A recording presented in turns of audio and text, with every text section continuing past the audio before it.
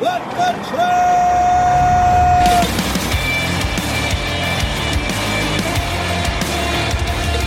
You are listening to What the Truck. Are you ready to truck it? Welcome to the show. I'm Dooner. It's been a weird year. It got even weirder. Someone sent me this video, Aid Kali 12, and it sounds like an earthquake at sea. Take a look. Tell me what you think.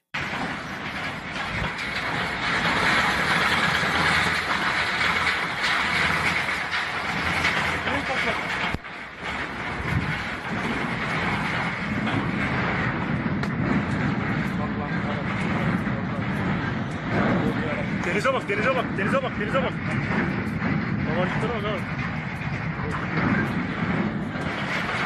My vote is for underwater kaiju, given this year.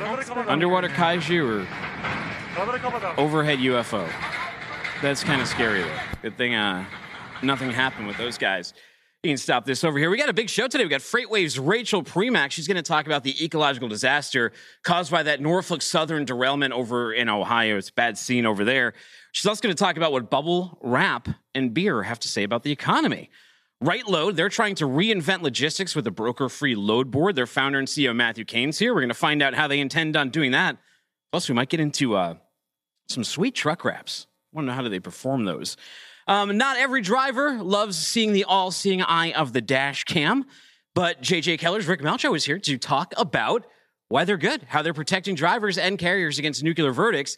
And then we got Back the Truck Up Super Trucker. He's showing up to talk about best Valentine's Day gifts for truckers, Zoox autonomous cars getting approval in California, hazmat spills, cutting in line at the receiver, and dumb truck stunts, many of which I'm sure he's participated in.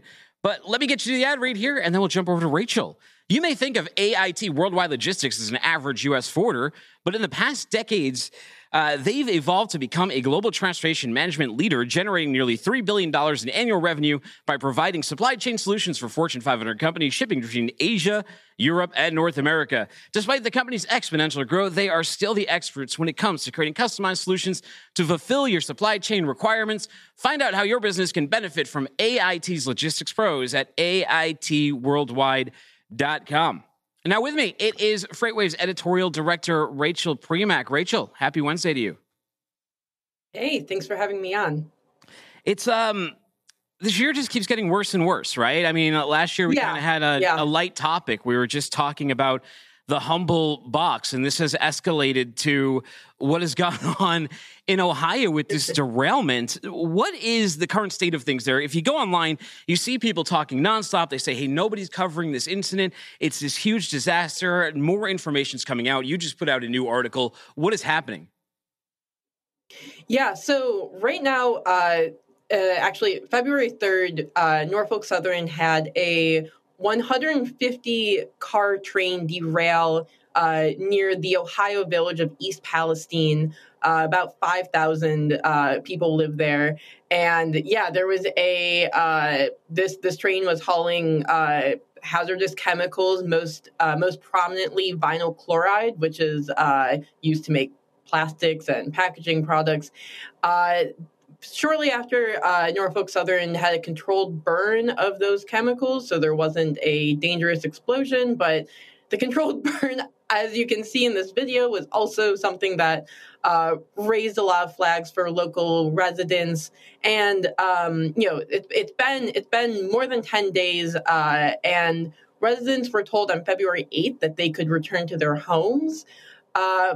And the Environmental Protection Agency says, there's nothing, they haven't found anything hazardous in the air that could be linked to this controlled burn and this derailment. However, they're still testing the water, and local residents are saying that they've been having headaches, it hurts their eyes, they've been having a persistent cough. Others have even reported that their fish and chickens have died. Rachel, we go on and on about the environment and environmental protection, and then we just have black. How long was that black cloud burning for? I don't know the exact time, but they were allowed to return to their homes February 8th. I believe that is when the controlled burn ended. So it's this weird juxtaposition between what the EPA says, it's okay to go back, it's okay to breathe the air, but residents are really concerned about what is happening, and this could also spread outside of this one Ohio town. I mean, this derailment happened pretty close to Cleveland, to Pittsburgh, to Youngstown, a few other metropolitan areas. So it's definitely, we don't know exactly what are the long-term health risks of this, but if I were a local resident, I would certainly be concerned just based off the pictures. Yeah, I mean, obviously, shared. you saw that cloud from the airplane. It's massive. When I was a kid, they'd go on and on about a hole in the ozone layer. You see this giant black cloud. I mean, we just had Turkey on fire too, right? That port over there was like burning madness. Yeah. It's so sad to see all this. We're seeing a lot of people who want answers about this thing. A lot of people are yelling about it. I've heard PSR get blamed. You've heard Biden get blamed. You've heard Pete get blamed. What is to blame here? Is it a lax in regulations? We just had this big dispute. We were leading up until Christmas, right? Is the world going to end because rail's going on strike? These rail workers, they want these safety conditions. There's been this lobby to put these brakes on the trains, I've heard, but then the brakes never got put on the trains. Who's to blame when we unwind all this? Yeah, so the NTSB, which investigates these accidents and comes up with some sort of reasons for the collision and for the derailment, they won't have an answer for this, like a detailed answer for this, for probably the next year or two is how long it takes to put together these reports. But there's not really any option but to haul hazardous chemicals via rail. It's not cost effective to do it via truck. You can do pipeline, but that's also a pretty slow process. So I think it's important to make sure that these trains are as safe as possible. We do see hundreds of derailments every year, and the rate of derailment has decreased over the past few decades, but as these trains get longer and as they haul, these dangerous chemicals, I think it is important to try to figure out, okay, how can we make this necessary process for our industrial era as safe as possible, not just for the employees on the train, but also the people who live near these rail lines, which is a lot of people. A lot of people live near trains. So Bank of America's Ken Hoexter, he wrote that Norfolk Southern may have to pay $40 to $50 million in a casualty charge. That's about the budget of like your average Netflix movie. Like, is this going to these things discourage a company that made $3 billion in profits? So I covered yesterday that two banks put out, analyst reports trying to figure out what would be the financial impact of this derailment. And it doesn't seem that this is something that would really carve out or come close to carving out, Norfolk Southern's profits. There are several class action suits that have been filed against the railroad, but the fact that there wasn't any immediate casualty as a result of this derailment, unlike other derailments, it probably won't result in a major expense for Norfolk Southern.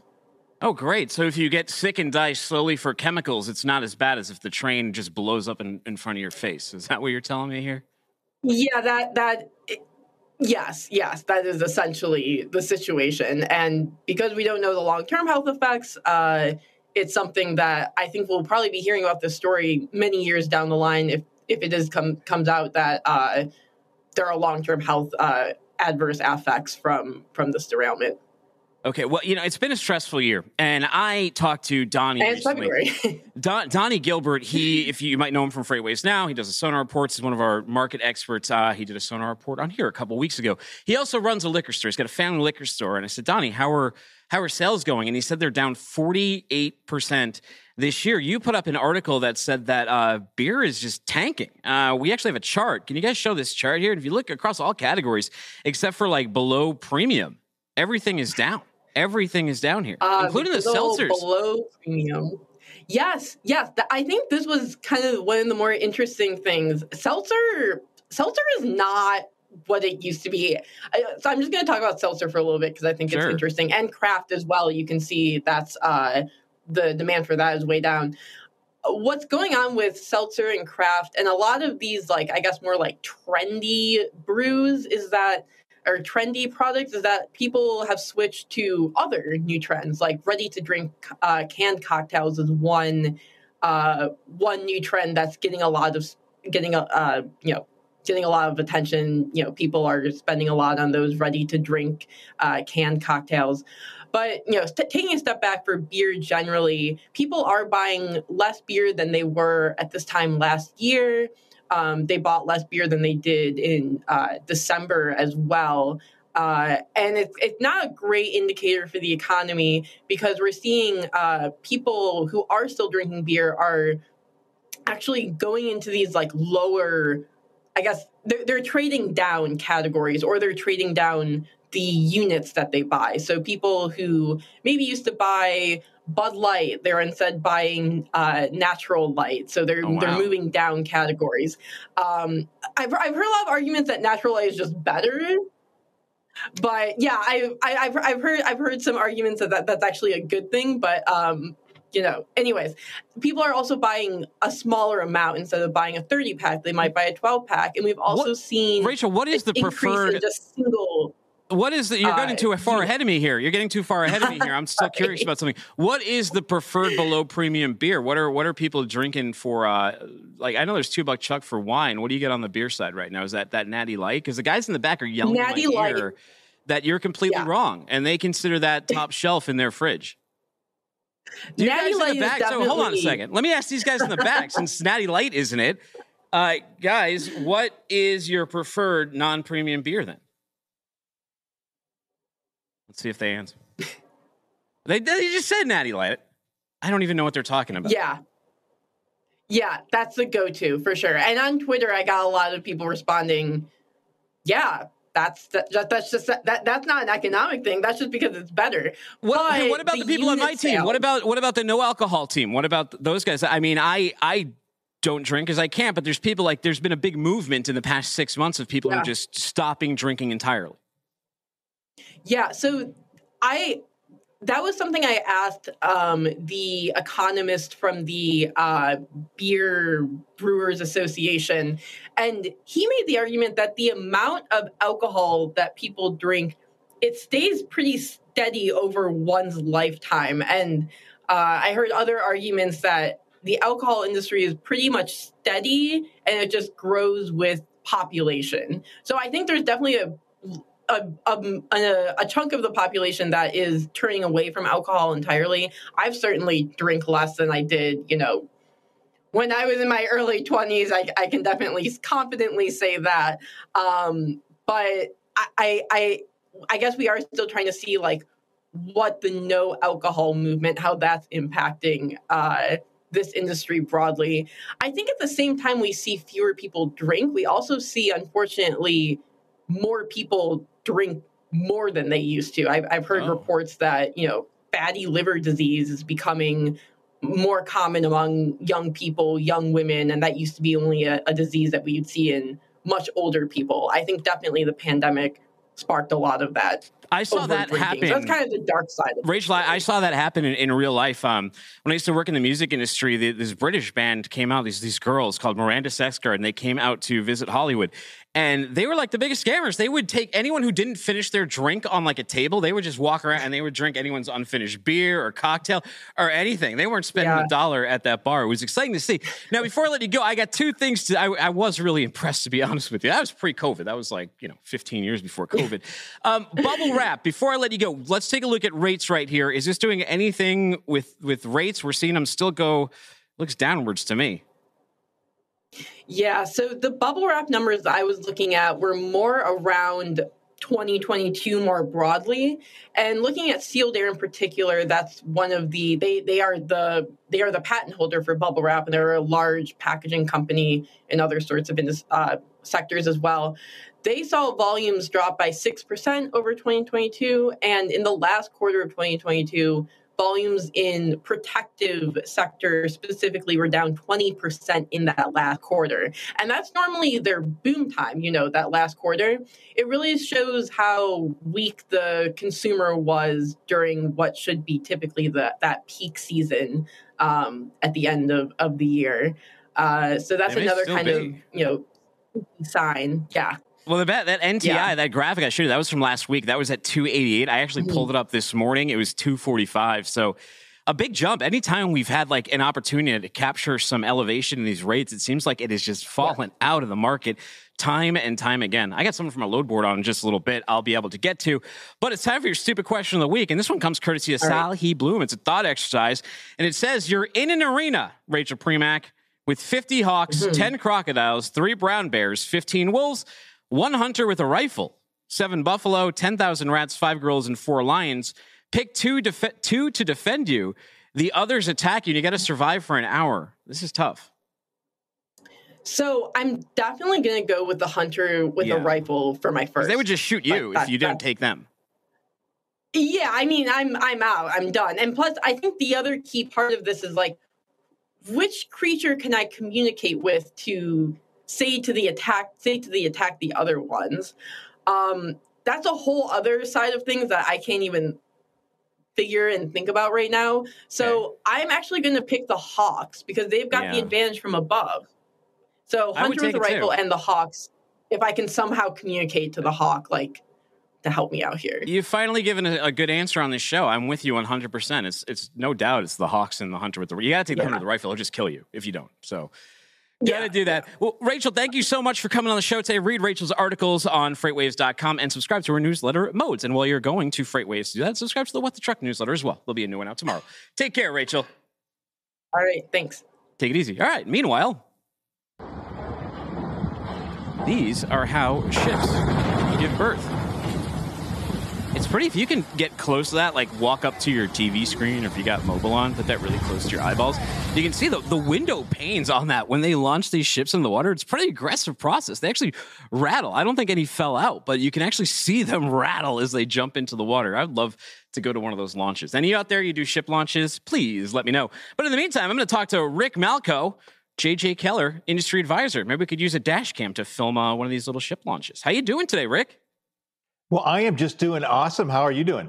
I'm doing well. Have you ever had the chance, the opportunity to see a ship be put out into the wild like that? I have never had that opportunity, but I just loved your conversation with Rachel. I mean, wow, what a gamut, right? To go from train derailment to beer to what's going on with rates to hawks, hunters, and it's diverse. I'll tell you that much. It is diverse. You know what is diverse too? How some people drive their trucks. Some people don't like a dash cam at all. Some people have a truck like this guy's right here. Look at how many cameras are on this particular truck. I think I counted 11. You have more on this truck than you have like autonomous trucks have out there. I've been to Torque, and I think that there's more sensors. Well, and, those look like they're all connected, right? They look like internet cameras. So, you can just imagine the display that's in there, to go from 8 different cameras, 8 different views, but certainly understands the value of, protecting themselves on what's going on in and around the vehicle. And, that's really the whole purpose of dash cams is to, of course, start out with, kind of the forward-facing cameras, looking at what's going on the roadway and, what's coming up. And of course, it's been morphing into a lot of continuing with the forward dash cam, but also the driver-facing dash cameras. But you got to have the side cameras, the rear cameras, the angled cameras. That's a whole nother category all on its own. Yeah, it looked like that particular truck where the big focus was on protecting while it was parked. But a big reason you would use dash cams, right? The interior one facing the driver, the exterior one facing the road, is to help you comply with laws, right? And reduce instances of unsafe driving behaviors. How can they help there? Well, that's exactly right. So, there are no regulations that require you certainly to have a dash camera. But they do help both drivers and carriers operate safer. You mentioned that unsafe driving. So there's things like, texting and cell phone use. Both of those are prohibited from speeding, violations, failure to obey traffic control devices, lane restriction violations when the vehicle's moving from one lane to the other, maybe without signaling or without knowing what's in its no-go zone. not wearing a seat belt, maybe blowing through a construction zone too quickly, or parking or leaving the vehicle on the roadway, which can be dangerous. Well, there is no more remote worker, certainly, than a truck or bus driver. And, how do you know what's going on in their life without having technology in order to help them and to be an extra set of eyes, if you will? And the only way that you can correct these behaviors is if you know about the behaviors, right? The complaint call comes in and it's kind of their word against the driver's word. An accident occurs and it's one driver's word against another's driver's word. Well, this gives the evidence, and really in a lot of cases, exculpatory evidence that the driver wasn't at fault. They were cut off by that four-wheeler, or that driver blew through a red light, and that's why our vehicle struck them. So, one thing I noticed about being in freight, especially for a while, is it's hard to sell any technology if a fleet doesn't need it, right? If a fleet doesn't care, it doesn't address their concerns. Fortunately, ATRI puts out a top 10 concerns every year for carriers and fleets. How do dash cams and what concerns they address on there? Well, sure thing. So when I looked at the ATRI's, top 10 that they released last year, I identified 6 different areas on that top list that cameras could certainly be impactful for. But really, at the top of that list was lawsuit abuse and the risk of having a nuclear verdict. I already mentioned having that dash cam to protect yourself and to say, hey, no, that's not what happened. This is what happened. Well, oftentimes, they say the best defense is a good offense. And if I can show what actually happened, well, gee whiz, that lawsuit may not only not hit the nuclear verdict, it may not hit any verdict at all. One of the top concerns for carriers is controlling costs, especially as you were just covering, the downward trend with rates, right? There's only 2 parts of the equation. You either get more revenue coming in the door, and rates certainly help you with that, or you control your costs.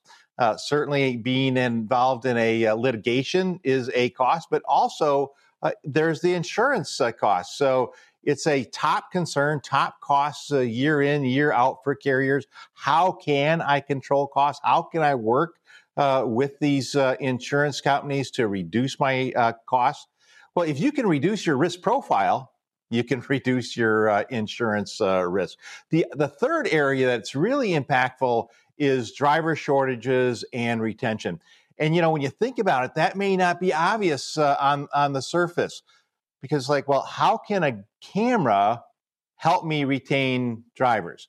Well, if you can help that driver, 1, become a better driver, and 2, back the driver up when they have an accident or a complaint call, hey, that is points going in your column as opposed to looking over the fence and seeing the green on the other side of the fence.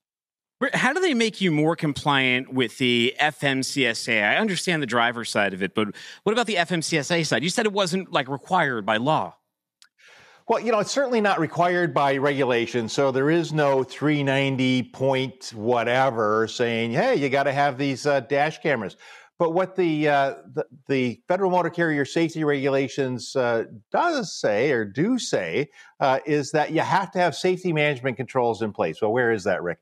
Well, it's in section 385.3. Well, what are safety management controls? Well, safety management controls are the systems, the processes, the policies, and the procedures that a carrier uses to make sure their vehicles are operating both safely and compliantly, reducing the chance of there being a hazardous material spill or an accident. And so if you can connect the information that's coming in from those cameras to artificial intelligence, so you're only getting notified when there is a problem, well, maybe you can do some corrective action training, up front, send it to the vehicle, and really that's a really quick way to have some return on investment with these cameras.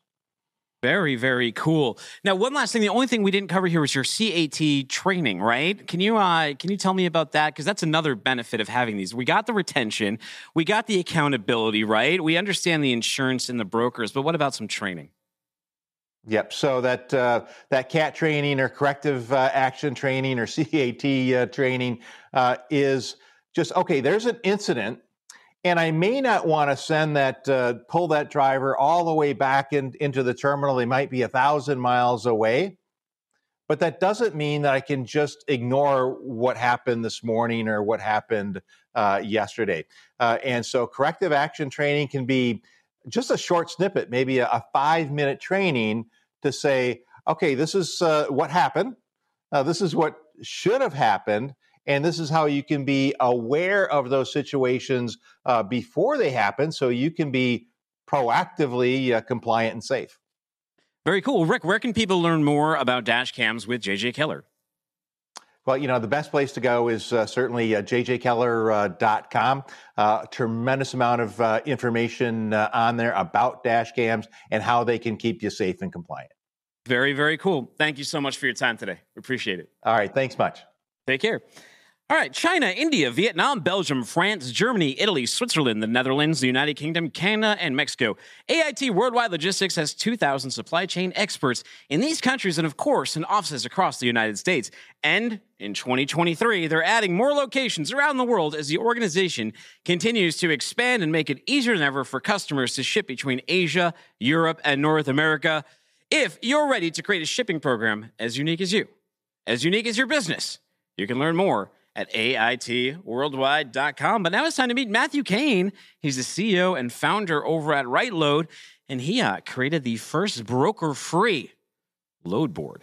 Matthew, what's up, man? Where are you sitting right now? Your environment looks nice. Oh, my living room. Are you a Philly guy? I thought your company's based in Philly, and I was wondering how you're recovering after that Super Bowl. Listen, 14 boxes of tissues later, several hours in the fetal position, weeping, crying in the corner. I'm doing just fine. I mean, you got one with Nick Foles over the Patriots a couple years ago, so at least you have that to rest your laurels on. We did indeed. So there is a little past grace there in some way, fashion, or form. But this one was a hard one to lose. But look, let's be honest. The best team won. It is what it is. It's a cage match. 2 go in, 1 comes out. Plain and simple. Well, let's say I wanted to make a load board to keep like Giants fans out. How tough would that be? Or maybe let's make it a little bit more broad. Keep brokers out. What if I wanted to make a load board to keep brokers out? Why would that be a good idea? Well, I don't know if your show's long enough for that, the answer to that. So we'll try to do Cliff Notes. Sure. 10 years ago, when I started this, I had zero knowledge of the trucking industry, none. I started to hear something, went down to a big event down in Washington, D.C., wound up talking to a whole bunch of truck drivers down there. Somehow they were telling me about, the things, the problems, the good and the bad in the trucking industry. And the more that they told, that I talked to them, the more I started thinking to myself, I think I could fix some of these problems. So I did a little bit of research. I literally jumped in my car. I drove around the country, 8.5 months, went from truck stop to truck stop to truck stop. I still talk to and run into drivers that met me out there 10 years ago. Bought thousands of cups of coffee and half as many buffet dinners, and just asked a gajillion questions. I came back after 8.5 months and began to architect what is now RightLoad. Interesting. Well, what is RightLoad? I think we've kind of hinted at it, but you explain to me. So yes, it really is. It's a pretty basic thought process. It's a load board, much like a lot of the other load boards out there. The only difference is I have limited to direct shippers, so only the shippers themselves can post on our board. The carriers themselves, there is zero brokering allowed. The system will catch. In any instance, it doesn't matter. They may think they're going to try to get away with it, but they're certainly not. The system will catch anyone that tries to broker a freight load through the system. Ultimately, probably a lot of your viewers and listeners won't like this statement at all, but the reality boils down to is there are only 2 entities that absolutely have to work together. And those two entities are the shipper and the carrier. Beyond all of that, everything else is ancillary and bolt-on, add-on pieces. Interesting. So first of all, how do you keep it pure? How do you vet the board? How do you make sure it's carriers only who are grabbing the shippers? Also, did you consider the name carriers only, like farmers only? No, actually, how we came up with right load was while I was out driving around, if I heard, I don't know, countless numbers of times where I had a driver that said, boy, if I could just get the right load this week, I would be doing a lot better. And I heard that statement so many times, it just stuck and it clicked with me, and I went, right load it is. So yeah, there's probably another bunch of other great names out there, but that's the one I decided on. I like it. Well, how do you vet them though? How do you keep these brokers off? How do you make sure they're not on your board? Well, we go through the whole process when they sign up, both shippers and carriers. It's not an automatic. It's a painstaking process on our side. There's a lot of manpower, labor on our side, but we go through that entire process. We make sure that it is in fact the shipper themselves, and that the carriers, even carriers that have freight brokerages within them, they have to register their trucks in the system. And if they actually take a load and then it doesn't go into one of the trucks that we actually have in our system, we know that through the mobile app. We know that they've brokered that load outside, and we'll know that instantaneously. So without like an army of brokers, and you said it, and people can get upset, but you're right. I mean, a lot of 3PLs, their real job is to just be a customer service standpoint that is booking and selling loads. I mean, they're almost like sales and marketing arms for capacity. How does your load board stay healthy, right, and thriving? And what happens with rates when you remove that broker element? Well, that's another one of those bone of contention conversations. So again, not well liked and well received when we talk about this from a lot of people in the industry. But the reality is the average out there that gets taken off the top from a freight broker is about 20%. It's 15 to 25%. It ranges obviously, but around 20% is the norm. And I've heard a lot worse, even a lot higher numbers than that. But we look at it like this: if a shipper was paying a freight broker $3,000 to move a load, and they take their 20% off of the top, that means there's $2,200, $2,300 or so left over for the carrier. Our approach is, why not put it on for $2,800 or $2,750? So they just saved the $200 or $250, and the carrier's just made another $300-$400 off of that load. And it's only math. I tell everybody, I love my family to death, but math is my best friend in the whole world because it never lies to me. And, people like to try to not use the math because it doesn't go to their point or to their business model. But that's really what it boils down to. It's a very, very simple thing. I'm not a genius over here by any stretch. This is just meat and potatoes. And it's, second and third grade addition, subtraction, multiplication, and division here. When you start doing that, and the drivers are now making $300, $400, $500 off of every load. They've now got a $40,000, $50,000 a year raise. You start moving just two loads a week. I mean, and that's what it boils down to. I mean, you're talking about they could throw their trailer away every year and a year and a half and go buy a brand new trailer. I mean, it's that significant. And again, it's just math. Well, our founder and CEO, Craig Fuller, he tweeted just the other day, load boards are so fraught with fraud and identity theft that one of the biggest opportunities in trucking is to disrupt the load boards. Even some of the brokers that use load boards for legit load matching also post duplicates and ghost loads for price discovery. Said someone needs to create a binding load board where both parties are pre-vetted and policed. In 2023, it's time someone stepped up and put a stop to these egregious activities. Would you agree with that? And does Right Load address that? Absolutely. I would agree with it wholeheartedly. And we've clearly, without question, we've addressed it. Our solution goes much further than the load board. That's why to have this conversation, it would be, a fairly long one. But right now we start from the very, very beginning of when a sales rep sells the 22 pallets worth of widgets to a customer. All the way to the very, very end of when the carrier has made the delivery and gets paid. and every step in between, the whole process. So under one platform, a shipper and a carrier can now work together, directly together, completely eliminating any other entities that need to be in the middle.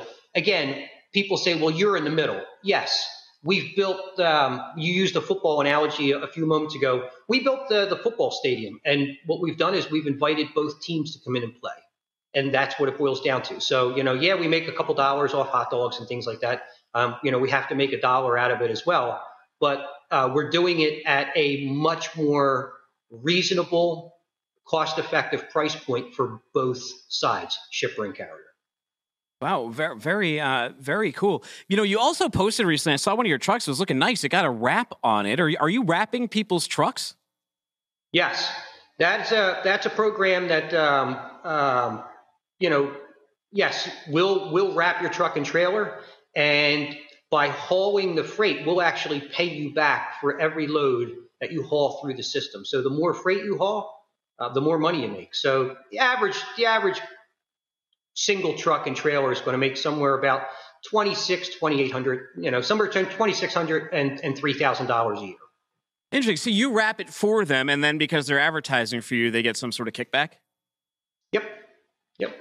Very cool. So it gives us better. I mean, look, they're driving, they're hitting our demographic. They're in the truck stops, they're in the shippers, you know what I mean? They're out on the road.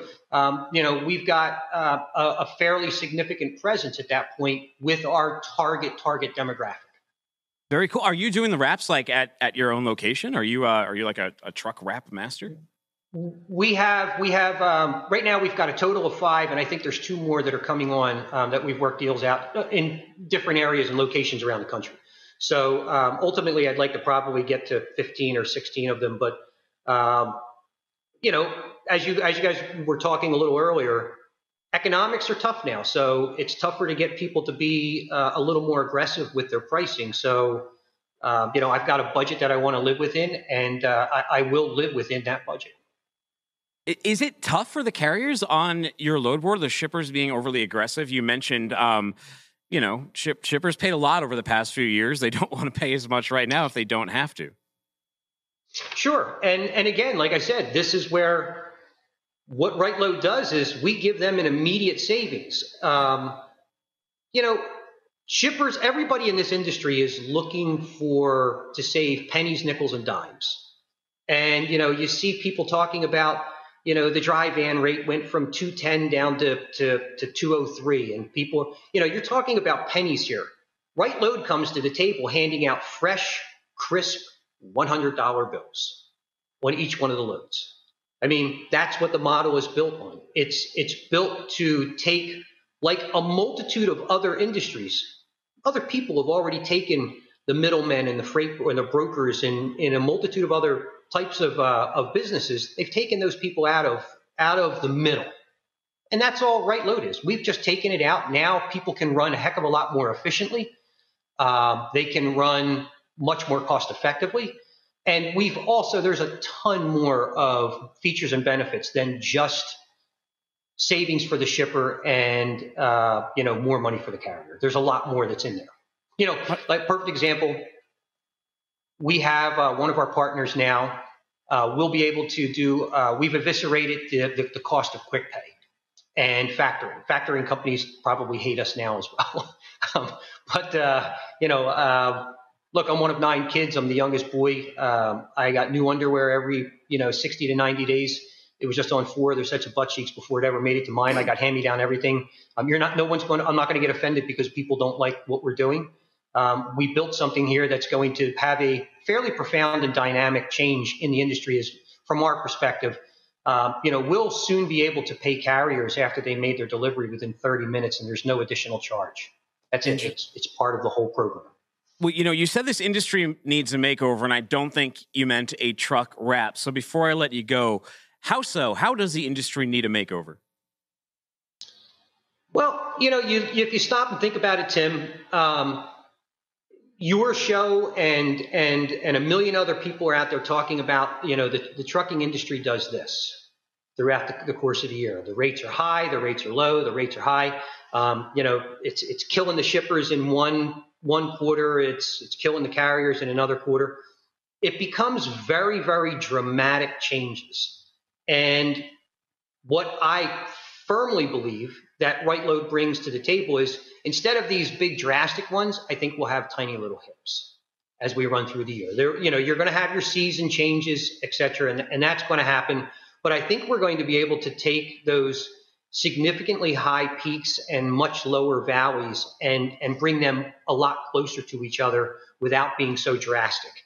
That's just one of them. There's, we could sit for days talking about problems that you guys already discuss on your show on a daily basis. Are we going to fix them all? No, we're not. But two of the biggest things is obviously it's money.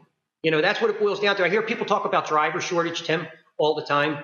Realistically, look, you put a load out there for $3,000 and nobody responds, and everybody says it must be a driver shortage. But put it out there for $4,000 and 3 trucks show up. No, it's not. It's not a driver shortage. It's a money shortage. Sure. Okay. I've been saying this for 10 years since I got into the business, because, when you hear people say the industry is short 40,000 trucks, well, an intelligent person would look at that and say, well, if that's the truth, that means yesterday 40,000 loads didn't get picked up. And today another 40,000 loads, and tomorrow another 40,000. Now we have 120,000 loads sitting on docks somewhere across the country over it's only Wednesday. Period.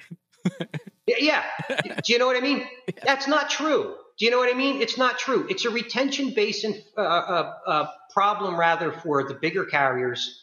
And you've got guys that are going in. Yes, you got the drivers that are coming in and out of the business. It's a tough business. It's a very eclectic demographic of people that come from all walks of life. And some people are better at it. Some people are the most amazing drivers in the world. And other guys just might not be, and they might not be the greatest of business people. It doesn't make them bad people. It just makes them not great at running their business properly. So you're always going to have that in this industry. But by taking some of those problems that are the most prevalent problems in the industry, which I feel like we've attacked, we have fixed them. No ifs, ands, or buts. And we're excited. We're just 2 weeks or so from literally going live. We start our live beta testing next week with one of our shippers. And provided everything, we have no issues, no glitches. We've already done all of our internal testing. It looks like by the 28th or the 1st or the 2nd of March, we'll actually be live again with a full array of benefits for both sides, shipper and carrier. We're really, really excited about it. Well, very cool. A little cowbell for you and the team. That's coming up in a few weeks. In the meantime, go to rightload.com. Go match yourself with a shipper or a carrier and see how it all works. Matthew Kane, thank you so much for your time today on the show. Thank you for having me on. I much appreciate it. Appreciate it. Take care. Take care. Well, spoke to one Wounded Eagles fan just now. Let's talk to another one. This sucker actually spent money going to games this year. It's Super Trucker. What's up, man? How do you feel? You cut off Rooster's head, and now it's just you. I'm the Highlander. There can be only one. There could be only one. You are the Back the Truck Up trivia champion. That's not to say that what the trivia is done for. There are much more contestants coming. There'll eventually be a tournament of champions that you will have to brush your knowledge up for. But are you feeling good after that Super Bowl loss? Did it feel all right to you? What a sucky call. That one bad call really just kind of killed the whole momentum of the game. The one live game I went to this year was also the only other game that they lost. So, oh man, I'm never allowed back. Well, you weren't at the Super Bowl, were you? No. I was at the Washington game, and I got there late because of traffic. The game was off to a great start. As I was going up the stairs of the stadium, they had the first touchdown. And then I got to the seats, and everyone's like, "Oh, this is going to be the easiest game ever." It's it's Washington. They got this. And then by the time the game was over, people were in the stands like, "We lost? What the hell?" It's a trap game. And Washington is like the league of trap game teams. They're the top of that list. They're like one of those teams they're like everyone thinks they suck, but they're like sneaky 8-8 a lot of time, or 7-9. Like they had to get 7 wins in there. You got to be careful on those division games. But you've been out on the road a lot when you were a driver, and yesterday was Valentine's Day. Here's a gift that a driver got. Let's take a look.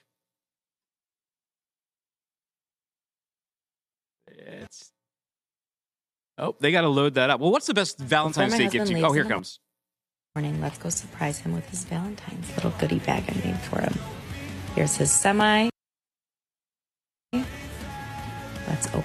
Nice little garage is parked in. Yeah. They have another video on their TikTok where they're cleaning that thing for the Super Bowl. What's going on here? They might have to reboot that video. Hold on. I'll let them work on that. Video. But basically, she gave him, some sugar-free Red Bull. She gave him some Mountain Dew. She gave him some really nice chocolate-covered strawberries and some candy and whatnot. Not like, the most expensive items in the world, but something just to get you through your day, especially as a dude. As dudes, we don't really expect much. Yeah. How about you? No, it takes very little. A card, some chocolates, thank you. I was single while I was over the road. It wasn't until I got off the road, became local, and I started dating, and now I'm married. So yeah, I'm home every day now. But yeah, little things like that when you're on the road, just to remind you of why you're on the road. People back home still care about you. Stuff like that really matters. Yeah. What would you suggest? What would be your ideal gift packet? I think she did a really good job right there. Just something small, doesn't take up a lot of space. Some chocolates, and she had like a weird water bottle in there. I'm not really sure about that. I think it was just like pure water. I think, she already had like the Red Bull in there. She already had like a Mountain Dew. So I think maybe she like just something healthy. Yeah, just whatever. She's the girl. Whatever your driver likes, communication is key. What do you think about Landline, what they did here with their Valentines? Check out some of these ones. Those are hilarious. So I actually screenshot that and like one by one sent them to my wife throughout the day on Facebook, just rolling her eyes. I love this stuff. These are hilarious. Which one's your favorite? Definitely the lizard, but I love you lots. It's a great pun. Yeah, I'm a huge sucker for puns. Yes. Okay. I'll let that one rest right there. Well, autonomous trucks, we showed that truck earlier that had like 1,000 cameras on it to defend itself. I don't think those are actually autonomous sensors. We have another video here from Zooks. Can we check that one? Is that good, guys? Okay. Zooks is on the fritz. Man, you got to ride in that Plus autonomous truck, right? They freak you out, these autonomous trucks? No, that one was basically like just really nice cruise control, automatic lane departure. I told them it needs to be a little more aggressive. I didn't like how when you pull the stick to change the lanes, it takes like a good 10 seconds before it initiates the lane change. I told them give it like a good northeastern driver mode. It needs to be a little more aggressive. But I told them the best person to drive a truck like that would be somebody with zero experience, just to get the training wheels on, and then put them in a different truck, to get their more experience, or somebody with decades of experience that just wants to ride out their sunset years. You know what? But here's the kind of drivers for a truck like that. But here's the problem. Like, the only way you drive a truck like that is if you're a safety driver, and usually you need some experience. Although you did see that one listing for sort of inexperienced safety drivers. But the whole point that they're selling these to people on was that there won't be drivers in the cab. So I don't think you're actually going to ever sell one of those safety systems. So I think it kind of puts you in one of those quandary. Like, for example, the Zooks one, if they can get this video running, you can actually see it in action, but I'll tell you about it. More than 2 years ago, Zooks started, playback has crashed, 1, 2, set it on fire, guys in the back, our video playback machine. More than 2 years ago, Amazon subsidiary Zooks, they unveiled this electric autonomous truck, and it almost looked like that, the Cruise one that I showed from Manifest. And this is it's kind of a people mover out there. California Department of Motor Vehicles, which is also interesting because you hear Elon talking endlessly about how far advanced the Teslas are as robo-taxis, but the actual robo-taxis you're seeing out there are by Waymo, not by Tesla. But now Zooks has this. Kind of interesting. They're going to be able to drive these things around. However, it's only going to be able, it's like most of these stuff, geo-fenced, and it's only moving employees around their building in Foster City, California. Yeah, it'll be baby steps until legislation catches up. They're really limited on what they can do right now. Interesting. So wait, you got none of these play decks? We have a lot of these are video ones, so we're going to have to... The whole computer in the back crashed. That's interesting. So I can't show you any of these ones, but there was a big hazmat acid rollover, and we saw the train. You used to move a little hazmat, did you not? Yeah. Mine was mostly explosives. I didn't do any flammable or radioactive. But this truck that had rolled over, it was carrying nitric acid. Pretty dangerous stuff. It was also there was a weight limit in effect for 10,000 pound and under loads, so they shouldn't have even been on the road in the first place. And unfortunately, the driver did pass away in that situation. Oh, the one where what was this nitric acid that fell over? Where was this, in Arizona, right? Yeah, on I-10. The winds can get pretty high out there. I have unfortunately been across I-40 many times with like, the winds being super crazy. I've never had to shut down because of the winds, but I guess they're taking it a little more serious now, and they'll just shut down any kind of weight restrictions because of situations like this. Interesting. So you mentioned wind there. How much when you were pulling these loads? Was it very imperative that you guys stayed on the ball on weather and didn't go out in the wrong type of wind or ice or anything to that effect? Yeah, because you never want to be caught. Most of the loads you're carrying are very light in situations like that. So the wind is like the biggest one. Snow, ice, rain, you just go slow. You take your time. You be as safe as you can. But wind, you could be parked, and if you're not facing the right direction, the wind will tip you over. So you constantly got to be vigilant. Check your weather apps on your phone. Be in constant communication with your dispatchers and your satellite tracking, and let them know, hey, this is what's going on. And I've never had any situation hauling that kind of freight where they were like, no, you really got to get going. They're really looking for you. It's always, don't feel safe, I'm parking. And they're like, okay, cool. Yeah, there's absolutely no reason that truck should have been moving. Interesting. I wish we had the video. We're probably not going to get Play Deck back up in time, but as you can see, it's on its side, and like this big cloud of chemicals is radiating. Yeah, pretty ominous footage. What is the so I don't have the video to play, but what is the dumbest truck stunt you and your buddies have done? The one I had here was a guy jumping from a tire to the other side, and his friend is telling him, he's like, look, dude, you're 55 years old, 220 pounds. You're going to land crotch-legged across this tire. And of course, the guy jumps, and he does. What about you guys? So what about you in the chili house? When I don't know if I should even say who it was for, but when I was a local driver, anytime we got rain that turned into ice overnight, the yard would get really slick. And so if you're just bobtailing through the lot, you can do some pretty cool donuts in the truck doing that. There's another video. That's as far as we'd ever go. Nothing out of control. Nothing on the streets too. Now, there's another video going around on Back the Truck Up social media, and it's of a guy fired for touching his cell phone. Tell me about that policy. Too stringent. What happened in the video? Yeah, they were a tanker company, hauling all kinds of different freight, hazmat, and otherwise. But a lot of mega carriers now are instituting like a zero tolerance policy. You can't even touch your phone. Everything's hands free. Not even Bluetooth headset. And it's all CYA. They're doing everything they can to avoid nuclear verdicts these days. And drivers are going to be the ones caught in the crossfire once you get caught. Interesting. What? By the way, when I was talking to Right Load, what did you think about the idea of making some money with a wrap on your truck?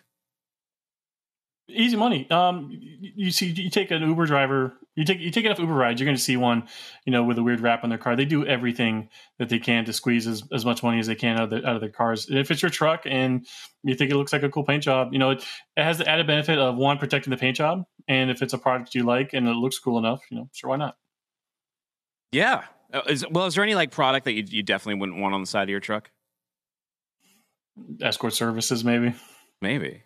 Yeah, I guess well, Elon is allowing. I just read today that Elon is going to start allowing marijuana advertising on Twitter in states where it's legal. Although on a semi truck, that remember those guys in Ohio, they only had hemp and they got nailed. So I would be careful with the.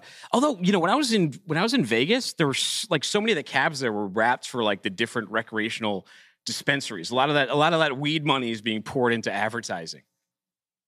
Yeah, and I think it was you that retweeted a carrier a while back in, I think, Colorado.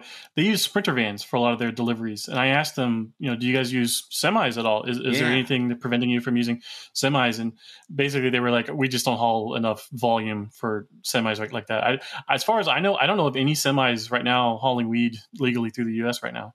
Well, that was Colin Landforce that with his group. Yeah, it's a bunch of troubles because of the whole state thing. Maybe you should send the 18-year-olds to go do that. They'll get off on more lenient behavior. All right, so you have a new podcast out. You interviewed Snorlax. Yep. Snorlord. Snorlax is from Pokemon. I was kind of eye-rolling at the name, but he explained it to us. He is in a death metal band called Apnea, and he has a reputation for being a prolific snorer, so the name is perfect. Impressive beard, impressive resume. The guy was really cool talking to. He started off as a driver to make a carrier just like us, worked his way up to being an owner-operator, now he's a broker. So if you want to learn how to do that, by all means, listen to the conversation. He'll walk you through it step by step.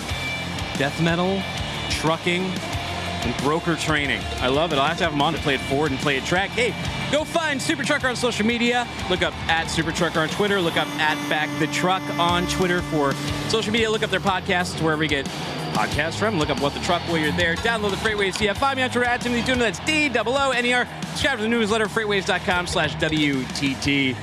Take care and don't be a stranger.